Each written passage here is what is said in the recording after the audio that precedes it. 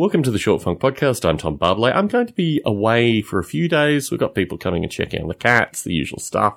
The house will not be vacated for any length of time. But we're going to be out. We're going down to San Diego and probably the Anaheim area. We're going to Disneyland for a day, this kind of stuff. I proposed to my wife at Disneyland, actually.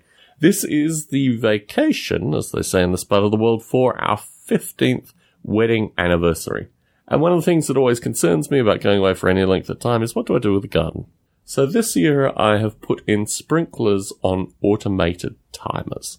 And I'm going to probably maintain these after I get back because watering, I don't know. I mean, watering is kind of reflective. I kind of like it. I think when I get back, I'm probably going to change the sprinkler schedule a little bit to actually force me to water through some of the time.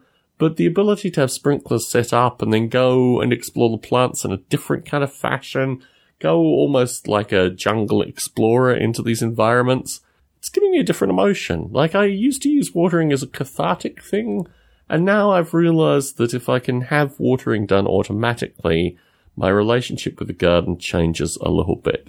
And I think also it's making me think, well, you know, I can grow probably 10, maybe 15 tomato plants and a similar number of Thai chilies this year.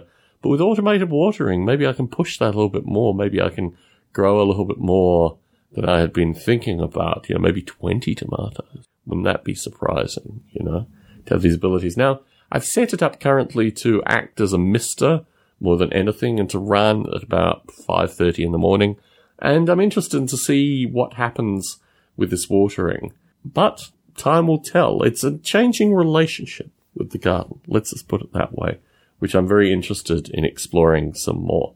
So when I get back, might be water birds, toucans, this kind of stuff, taking over the newly watered garden arrangement.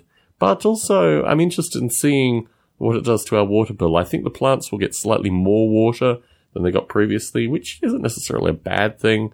But also I can tune it accordingly when I'm back and work out what times make sense and these kind of things. So, an update, no doubt, in the future.